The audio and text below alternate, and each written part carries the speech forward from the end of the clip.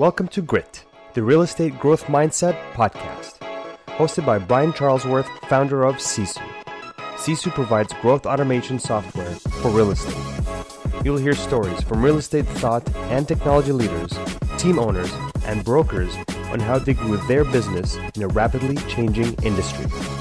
You'll learn how to transform your brokerage and teams into a high-performing and analytics-driven business so you have a new, durable, competitive advantage against disruption in your market.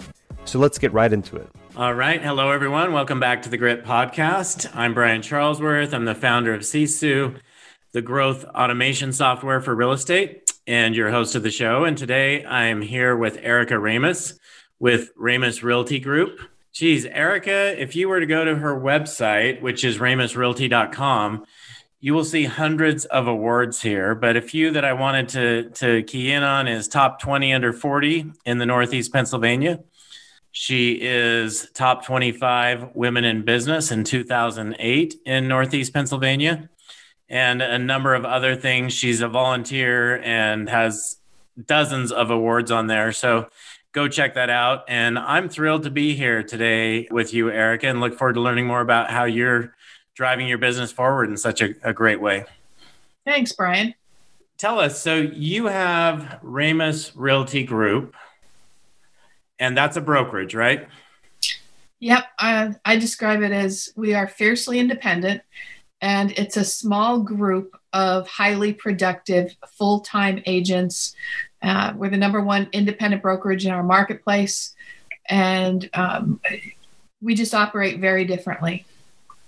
Okay, I love it. Independent people are usually super aggressive, have their systems in place extremely well. So I do want to dive into some of those things with you. But don't you run your business more like a team as well, even though you're a brokerage? We're a brokerage, but I think you could describe it as a super team concept. So I'm the broker. I'm the rainmaker for the most part.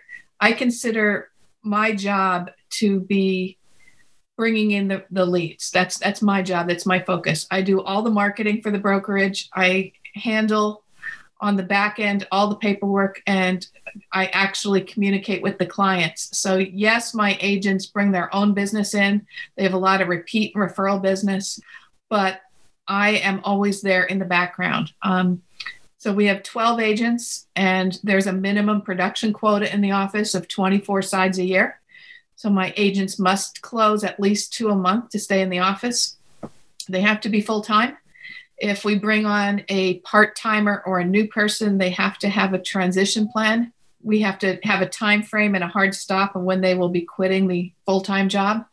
I understand it's difficult, but we have to have a plan. We don't hire part-time hobbyists. Everything is done by the brokerage. Everything from ordering the signs to the lock boxes to paying for all of the Zillow ads, all of the marketing is paid for by the broker. And so we control the whole process, start to finish.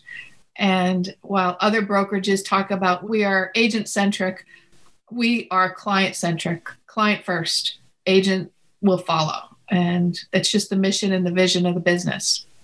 Okay, good. I love that. So, geez, I had about 10 questions that just came up while you're talking about that. So you guys are a brokerage, but when you say you act like a team, you're doing the marketing, and if you're paying for Zillow leads, I know what kind of dollars you're paying there. And I mean, you're putting out a substantial investment in doing that. You are acting as a TC, you're bringing in their leads, you're recruiting agents. Is that something you're doing, or is somebody else in your office doing the recruiting? We actually don't actively recruit. Everyone who's been in the office came to us through their act of being proactive. I do not go out and recruit agents. They come to us. Okay. And we actually turn down more agents than we accept. So you have a reputation of being the top brokerage that only top producers are allowed, and you guys actually provide leads and do transaction coordination and all the stuff that a normal team does so that the agents can focus on selling real estate. Is that right? Exactly. I don't want them doing the back end stuff. I don't want them to worrying about how to do the marketing. I just want them to get in the car, list and sell properties. That's it. Go to closing, and we will handle all the rest. Okay. Okay, so you really are like a power team. What about splits? Do you charge like a brokerage? Do you charge like a team? How do you guys make money? We have a straight split. Everybody's on the same program. Everybody's on the same plan. We pay for everything in the office, so the agents have to do nothing except show up and sell. Yep. And we're on a split. So if somebody wants higher split or wants more money, it's just not fair, and it's not how the program works in our office. Makes sense. I think that's how every team out there that I've ever met operates as well. So, okay. So why an independent brokerage? You said you are fiercely independent. Let's talk about that. So I've been a part of multiple franchises. I was an agent years ago at a franchise, and I started out with a franchise. When I went on my own, I knew how to run a business because I had been a business owner in the past, but I didn't believe that I knew or had all the systems and the tools to run my own company. So I did go out and purchase a franchise, and it was a huge mistake in my opinion, because the systems and the tools they gave me, I had to bend and tweak until they were my own anyway. Mm-hmm. And I was paying a franchise fee, and it just wasn't a perfect fit for me. So the turning point. What value were you hoping to get out of that franchise that you didn't get? I think I was hoping for more guidance. So when they sold me the franchise, they said, we have websites, we have this, we have that. You can have all this when you're one of our franchisees. And as soon as I had signed on, I said, okay, where's my website? And they gave me a 0.2 website, the lowest possible free website that's out there in the world. And I said, that's not what I signed on for. I wanted a real website. This was 2007. I ended up paying $5,000 to a custom designer to get what I wanted anyway. Okay. So, and it went down the list. They said, we have marketing. We'll create custom ads for you. So I would contact the marketing department, the ad department, and say, this is what I want. And 2 weeks later, there's an ad in my inbox. Was not exactly what I wanted, and it was late.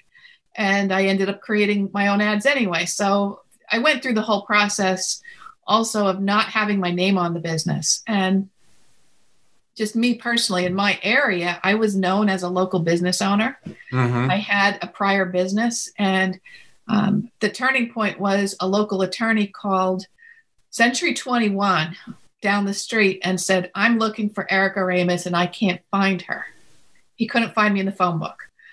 And Century 21 was very nice and gave them my brokerage name, the franchise, and gave them my phone number. And he called me up and he said, I'm listing my house with you, but I couldn't find you. I want Ramis on your name.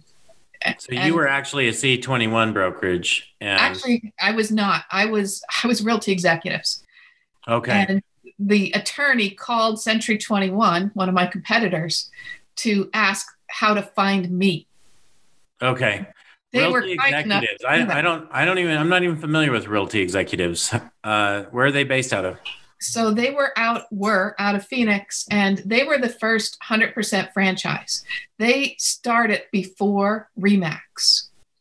Really? So, yep. They started just a couple years before Remax. This gentleman in the Phoenix area started Realty Executives. It was 100% concept. And apparently his right-hand man left and went and started Remax. Oh, okay. So that's the story there. But I loved their marketing, and I loved their message. Their message was, we are executives. This is our full-time job. They called their people associates and not salespeople. And I thought, I want to hire a team of executives. I don't want to hire salespeople. So I bought the franchise, and I consider that my first master's degree, that output that I put, to buy the franchise. I spent $25,000 or more, and I got 3 years of training really fast on how I wanted to run my business. So I show here that you actually hold a master's degree in real estate. Is that what you consider your master's degree in real estate, or did you get that from education at a school? I would consider that's my second master's. So I paid another $25,000 for that. So tell us about getting a master's in real estate in school, because I don't know if I know anybody else that I've met that actually has that. there's not many programs out there. I mean, Temple has one, Wharton has one, Columbia University in Missouri has one, but it was a program actually that NAR spearheaded it took them about 5 years to get it up and rolling on the ground, but it opened in 2010, 2011, and NAR put this program together for a full master's, and it's an accredited master's degree out of Illinois. And after running it for a couple of years and putting 7 or 8 groups of students through, they spun it off. So now it's a program at Columbia University in Columbia, Missouri. But it is a fully accredited master's degree. It took 2 years of 8-week modules. We had to do a capstone, final dissertation, and it was a rigorous program. And I was one of the first 13 people in the country to receive it. So, wow. But you're the first one I've met that actually has that. So I may need to get an autograph from you or something when I see you next. It just means I put my time in, and I wanted it not so much that I could put it on my resume, but because I wanted the experience. It basically was giving me what I learned through buying my franchise, but at a different level. We had to put together operating procedures. We had to put together a full business plan, marketing plan, the whole works. It took 2 years, and I did my dissertation on dual agency in the country, and it was a good experience, but it also just brought me to a different level as far as my understanding of the whole business. Which is probably why you went the route of starting your own brokerage, I'm guessing. I think so. Yeah. Okay. So as a brokerage, as a broker owner, as an independent broker, you're really working as a team, which means you're providing leads. It also means you're providing technology for your people. Talk to us about your technology stack and what you guys are doing there. Technology stack is, it's always a challenge. I always want to hone it down and have everything talk to each other. The biggest problem I've had over these years is there's this piece here and there's this piece here and there's this piece here. And the agents don't want to log into 17 dashboards. You sound like me, honestly. I mean, that's the same thing I say every day. I want them to go to one place, and there's never going to be a single sign-on. I don't know, but they've got to go to the MLS. We use Boomtown for our lead gen and CRM, and also drip campaigns. And I've tweaked Boomtown to be almost everything. I know there's other people who use Boomtown as lead gen, and then they have something else for contract to close or to do all the touches that they do, but we do everything in Boomtown. And then from Boomtown, we moved to Dotloop. Dotloop is our transaction management program. So they can actually start a loop in Boomtown with a buyer or seller, move it to Dotloop. Dotloop is our contracts and signature and task lists. And then as soon as we get under contract, we bring it into Sisu. And Sisu is our contract to close. It is our accountability program where we see what's in the pipeline. It's how I pay the agents, and it's how we keep track of the vitals. Okay. So we are just updating the payment piece there in the very near future, so you can actually make your payments from Sisu as well. So excited about that. But you guys are using a different workflow than most of our customers that go from Boomtown to Sisu to then Dotloop. So anyway, it's just interesting to see the workflows, and you and I share the same vision that there really should only be 1 or 2 softwares that you actually need to sign into, and that everything should speak, or that you should just minimize where the data is having to be entered. So the agents get confused, and think about most agents and their personalities. Their personalities are their drivers, their sellers. They're not detail oriented. The typical agent wants to go out and sell and bring the bacon home. The typical agent does not want to sit there and open 12 different windows to figure out, I'm going to update Boomtown, then I'm going to take it over here, then I'm going to update it over here. It drives them nuts. Yeah, that was a big part of the mission we were looking to solve when we started Sisu. As you know, we're still working on that. So Great. So you are still in production or you're not in production today? I am minorly in production. So I used to do millions and millions. And in my area, we're a small, local, rural part of Pennsylvania. Average price point is about 100,000. So when you tell someone you're $1 million producer around here, that's high stuff. $1 million producer around here is selling 10 to 12 houses a year. So it's a big deal. But I am minorly in production because there will always be certain buyers or sellers I have to have my hand on or we won't get. There are people who call up and say, I will have you, I have to have you. You've sold 3 of my houses in the past. And so I will take that on and gently try to slide them to another agent. I take everything I can, even my personal stuff, and have another agent on it with me. And even if my name is on it, the agent assisting me will get the money. They'll get the payment. The way we work the team is the agents will get every lead that comes in unless it's a personal lead. If it's a personal lead and I'm trying to transfer it to one of the agents, they know that they're allowed to return the call and say, hey, Dr. So-and-so, I know you called Erica. She says you want to list your house. I'm Erica's partner. Because there's a certain level of client who won't speak to anyone except me. And that's not me being full of ego. It's just Dr. Smith calls and says, I have to have Erica Ramis. Well, my partner calls him back. Yeah, it's a great approach. But I also feel that I have to have a little bit of boots on the ground because I need to know what they're going through and the pain points. And sometimes I do it just to show them I'm one of them. So when we were on lockdown, I had challenges going with Boomtown and Sisu, and we had dial challenges, and they were supposed to log their calls. Every time they made a call, it was supposed to be logged into Boomtown. It funneled into Sisu, and we had leaderboards and we had challenges. And I told them, I'm right there with you. When I tell you I want 10 dials a day minimum, I'm making 10 dials a day too. So I reached out one day to someone who I didn't even think was even thinking of selling. It was a past client who told me he was redoing his bathroom in January. He called me and asked, what do I think about this kind of tile? And I said, that's fantastic. He says, they're going to live and die in that house. Well, I called him in April and just left a voicemail and said, hey, wondering how you did with the tile. Did you finish the bathroom? And he called me right back and said, oh my God, I just got transferred to Nashville. Do you want to list the house?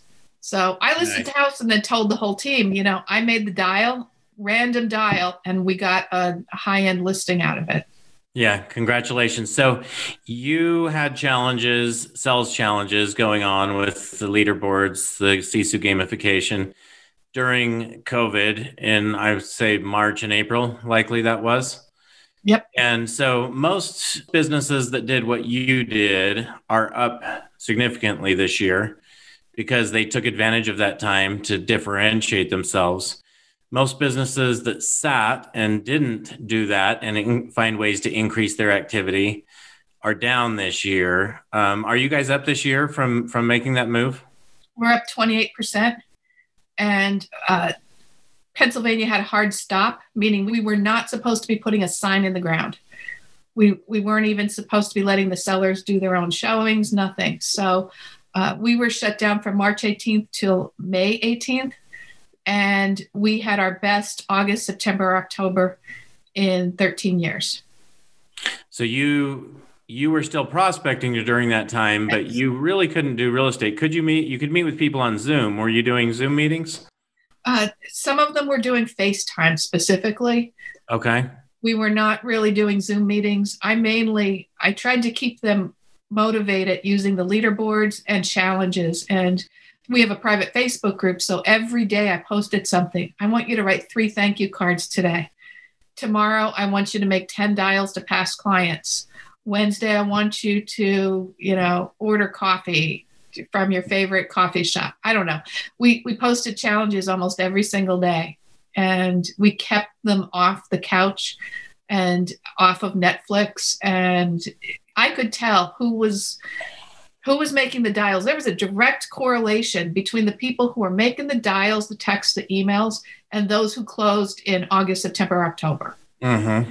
And we had a meeting in October where I said, I want you to look at the winners of the May challenge and see who were the top sellers in August.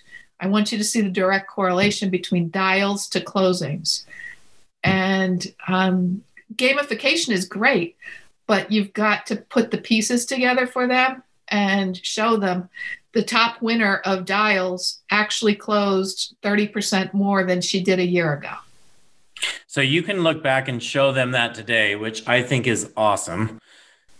But what did you do during that time frame to motivate them? Like if they won a sales challenge, what did they get other than being the top producer 3 months later? Because that's hard to show, right?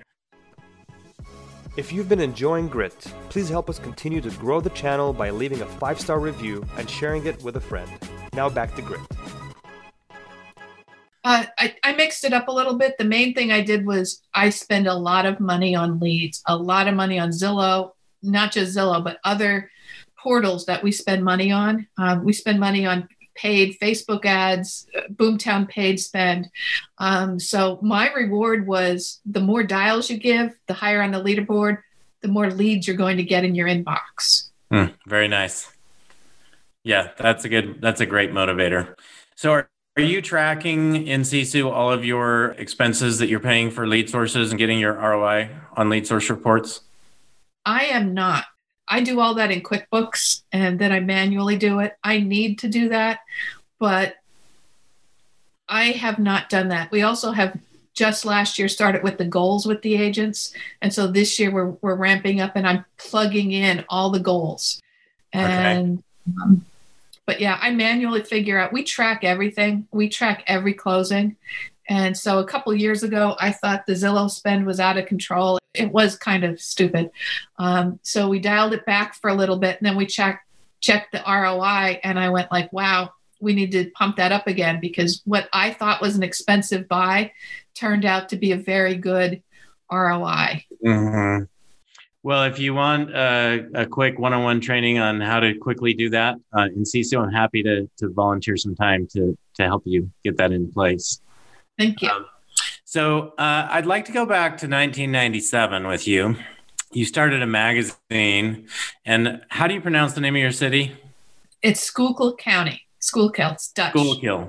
Okay, so Schuylkill County. You started a Schuylkill Living magazine. Tell me about that. Is that how people got to know you? Or tell me more about that magazine.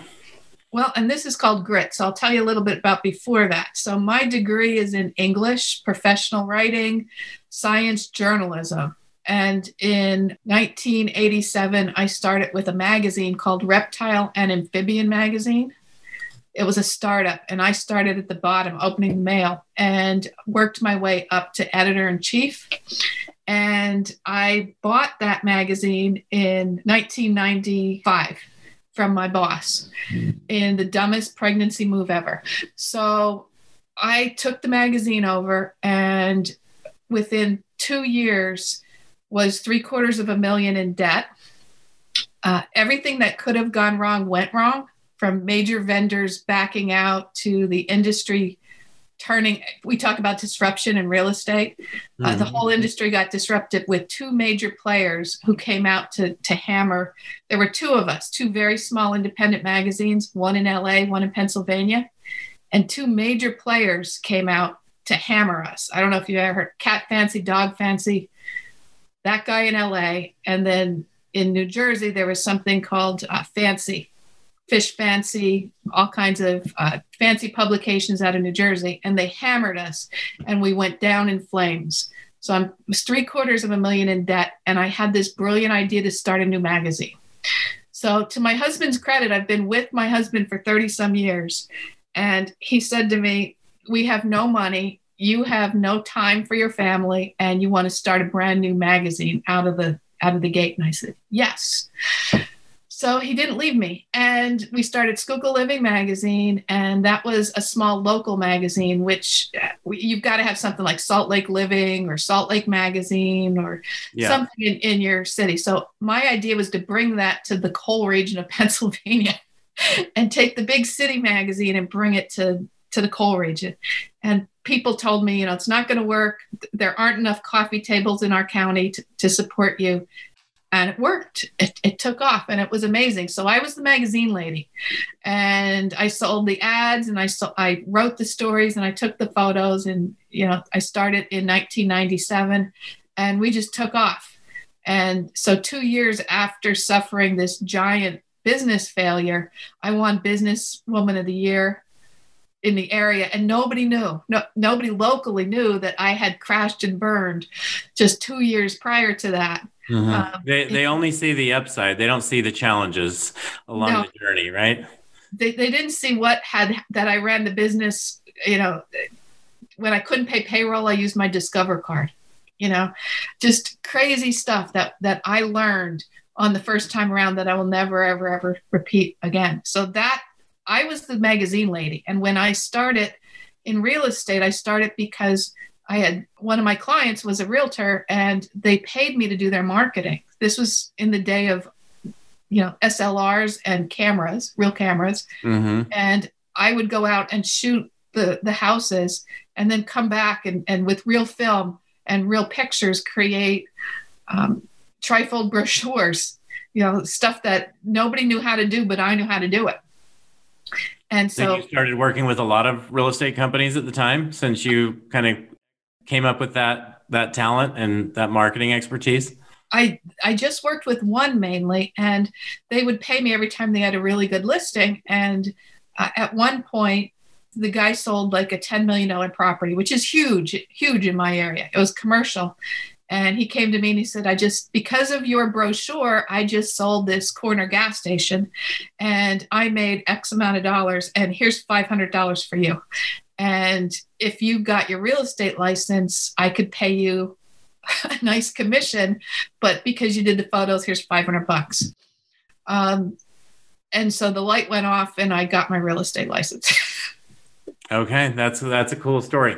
So what year was that you were doing that? Because you started your Living magazine in 1997. You opened your real estate brokerage in 2007.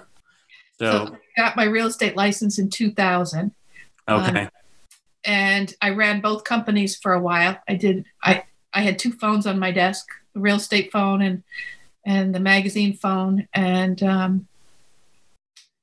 they worked together for quite a while, but I was an instant success, not because I was a great real estate salesperson, but because everybody knew me as the magazine lady. And when I got a listing, you made it publicly known you were in real estate through the magazine. Yeah. And I took out full page, full color ads in my own magazine. I'm sure you did. Good for you. All right. Well, that's a fun story. So right now you are the president-elect at Reading Berks Association of Realtors. Is that right? Yep. Okay. So you're very active. How do you find time you still have a husband. How do you find time to, juggle your family, your business, and then do the volunteer work that you do as well? Sometimes it's harder than others. This was a tough year. I had a lot of personal travel. My father got really sick in June and he died at Christmas. One of my sons went through a personal thing and I had to make several trips to Austin, Texas in the past 6 months. So it's hard, but you learn how to time block and juggle. And I think that you make time for what's important to you. So many people say, I didn't have time to do that last night. Well, yeah, but you had time to watch Netflix for 3 hours. Mm-hmm. So you make time for what's important for you and you systemize things and I have a fallback plan. At one point I had to get on a plane and go to Austin with 24 hours notice, and everything back at the office was systemized, and I was a little bit worried, but they handled it while I was gone for a week. It's just what you do.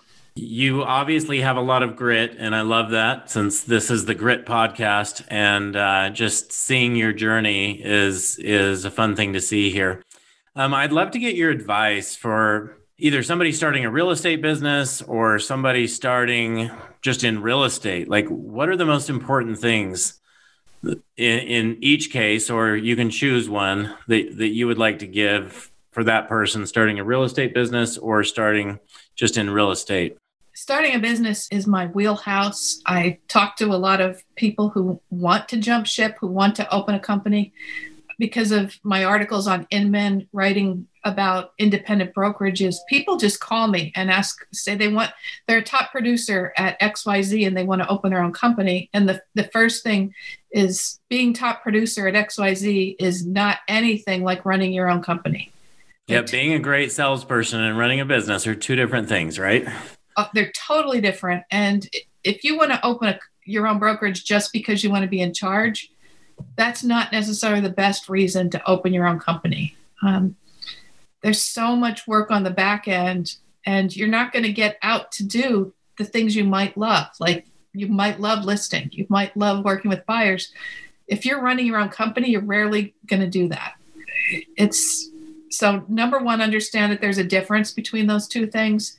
And secondly, you need to understand how to run a business, any business, before you open your own brokerage. And in my business, first business failure and second business success, it led to my third business success. Because if I didn't have the big failures that I had and the really stupid, dumb business moves I made in 1995 and 1997, I don't think I'd be as successful. I learned really by falling on my face what not to do the second and third time around. And you have to understand the business world before you open up the doors. And to your point, a lot of people that fall on their face never get back up. And if you can fall on your face and look at that as a learning experience that takes you one step closer to success, then fall on your face as much as you can, right? It's just a different perspective on how you view that. So just don't make the same mistake twice. Exactly. Yeah. It's learning. It's progressing forward, right? It's been fun having you on the show. We're not quite done because I want to ask you some personal questions before we go. So do you have a few more minutes? Sure. Okay. So you've had exchange students from all over the world. One more thing to just volunteer your time and consume your time instead of Netflix consuming your time. But you've had, I don't know, dozens of exchange students from all over the world come to your house. How did you guys start doing this and why? So when I was 16, I left home. I left school in small rural Pennsylvania, and I went to an international school. I applied, and I was top of my class in St. Clair, Pennsylvania, which honestly was great. Only it means nothing when you're in the bigger world. Top of your class out of 86 means nothing in the big picture. Right. So I applied to this international school, and my father, who was a teacher, said, "Good job, apply, but good luck." And I got an interview, and he freaked out a little bit. The interview was in New York City. He had never gone out of Pennsylvania to go to New York City. So he said, "If you can get to New York City to the interview, you can go." And I got to New York City, found a friend who had a sister who lived in New York City, and we got on a bus together and went up for the weekend. And he said, "Okay, if you get the place, you can go, but only if you get a scholarship." And I got a scholarship. So it was an international school called Arm & Hammer United World College, the American West in New Mexico. And there were 100 students in each class. And it's my way of giving back. So that 2 years when I was 16, 17, 18 were the best 2 years of my education ever. And I lived with kids from 50 different countries. And international understanding is a passion of mine. And so it's my way of giving back and giving someone a home who needs a home for whether it's 6 weeks or 9 months. The kids make our home their home. I love it. So How important is contribution to your life and to your happiness? I mean, you're contributing in a big way to so many people's lives. What kind of impact does that have on your life? Because I think that's something that's missing from so many people's lives. And I'd love to hear what a difference that makes in your life to be able to do that kind of thing. Money is great. My business is great. Closing things is great, but contributing to a higher purpose, I think it has value in my life. And to some people, maybe that's church. Maybe it's donating your time at a food pantry or a homeless shelter, or it's volunteering at your church every Sunday. For me, it's giving back to people who really need help. As far as the students go, they need a home. My husband and I are also trail angels on the Appalachian Trail. And so on any given Friday in the summer, my husband will text me and say, I've got 5 of them. I'm going to Giant to buy food. We've got 5 in the house this weekend. And I will have 5 people sleeping on my floor and using my laundry and for an entire weekend. So it's not just me, it's my husband and his philosophy as well. And as far as giving back to my association, it's about one of my biggest frustrations is the lack of professionalism and education in real estate. And so for me, giving back, that's my passion. I want to give back. I want to help make our association the most professional, the most educated I possibly can. Yeah, well, congratulations to you. That just says a tremendous amount about you, that you and your husband do that. So thanks for your efforts in making a difference in other people's lives. I want to ask you as well, what is your favorite book or your favorite source of learning? Because you've done a lot of learning. So what's had the biggest impact on your life? I wish I had time to read more. I honestly am a passionate reader. I have not been able to read a book all year, I swear. But I'm a big fan of podcasts, and I love listening to the Wharton School of Business online. I listen to that as I'm driving. I just drove back and forth to Michigan. So, an 11-hour trip, and I listened nonstop to Wharton School of Business, HBR, Harvard Business Review, and Bloomberg Radio. And so you're going to Wharton and Harvard while you're driving down the street. What kind of content do they talk about because I haven't been on either of those podcasts. I love podcasts as well, but I have not been on those. So what kind of content are you getting out of those? The funny thing is I put them on the loop, and some of them are 20 minutes. Some of them are up to an hour.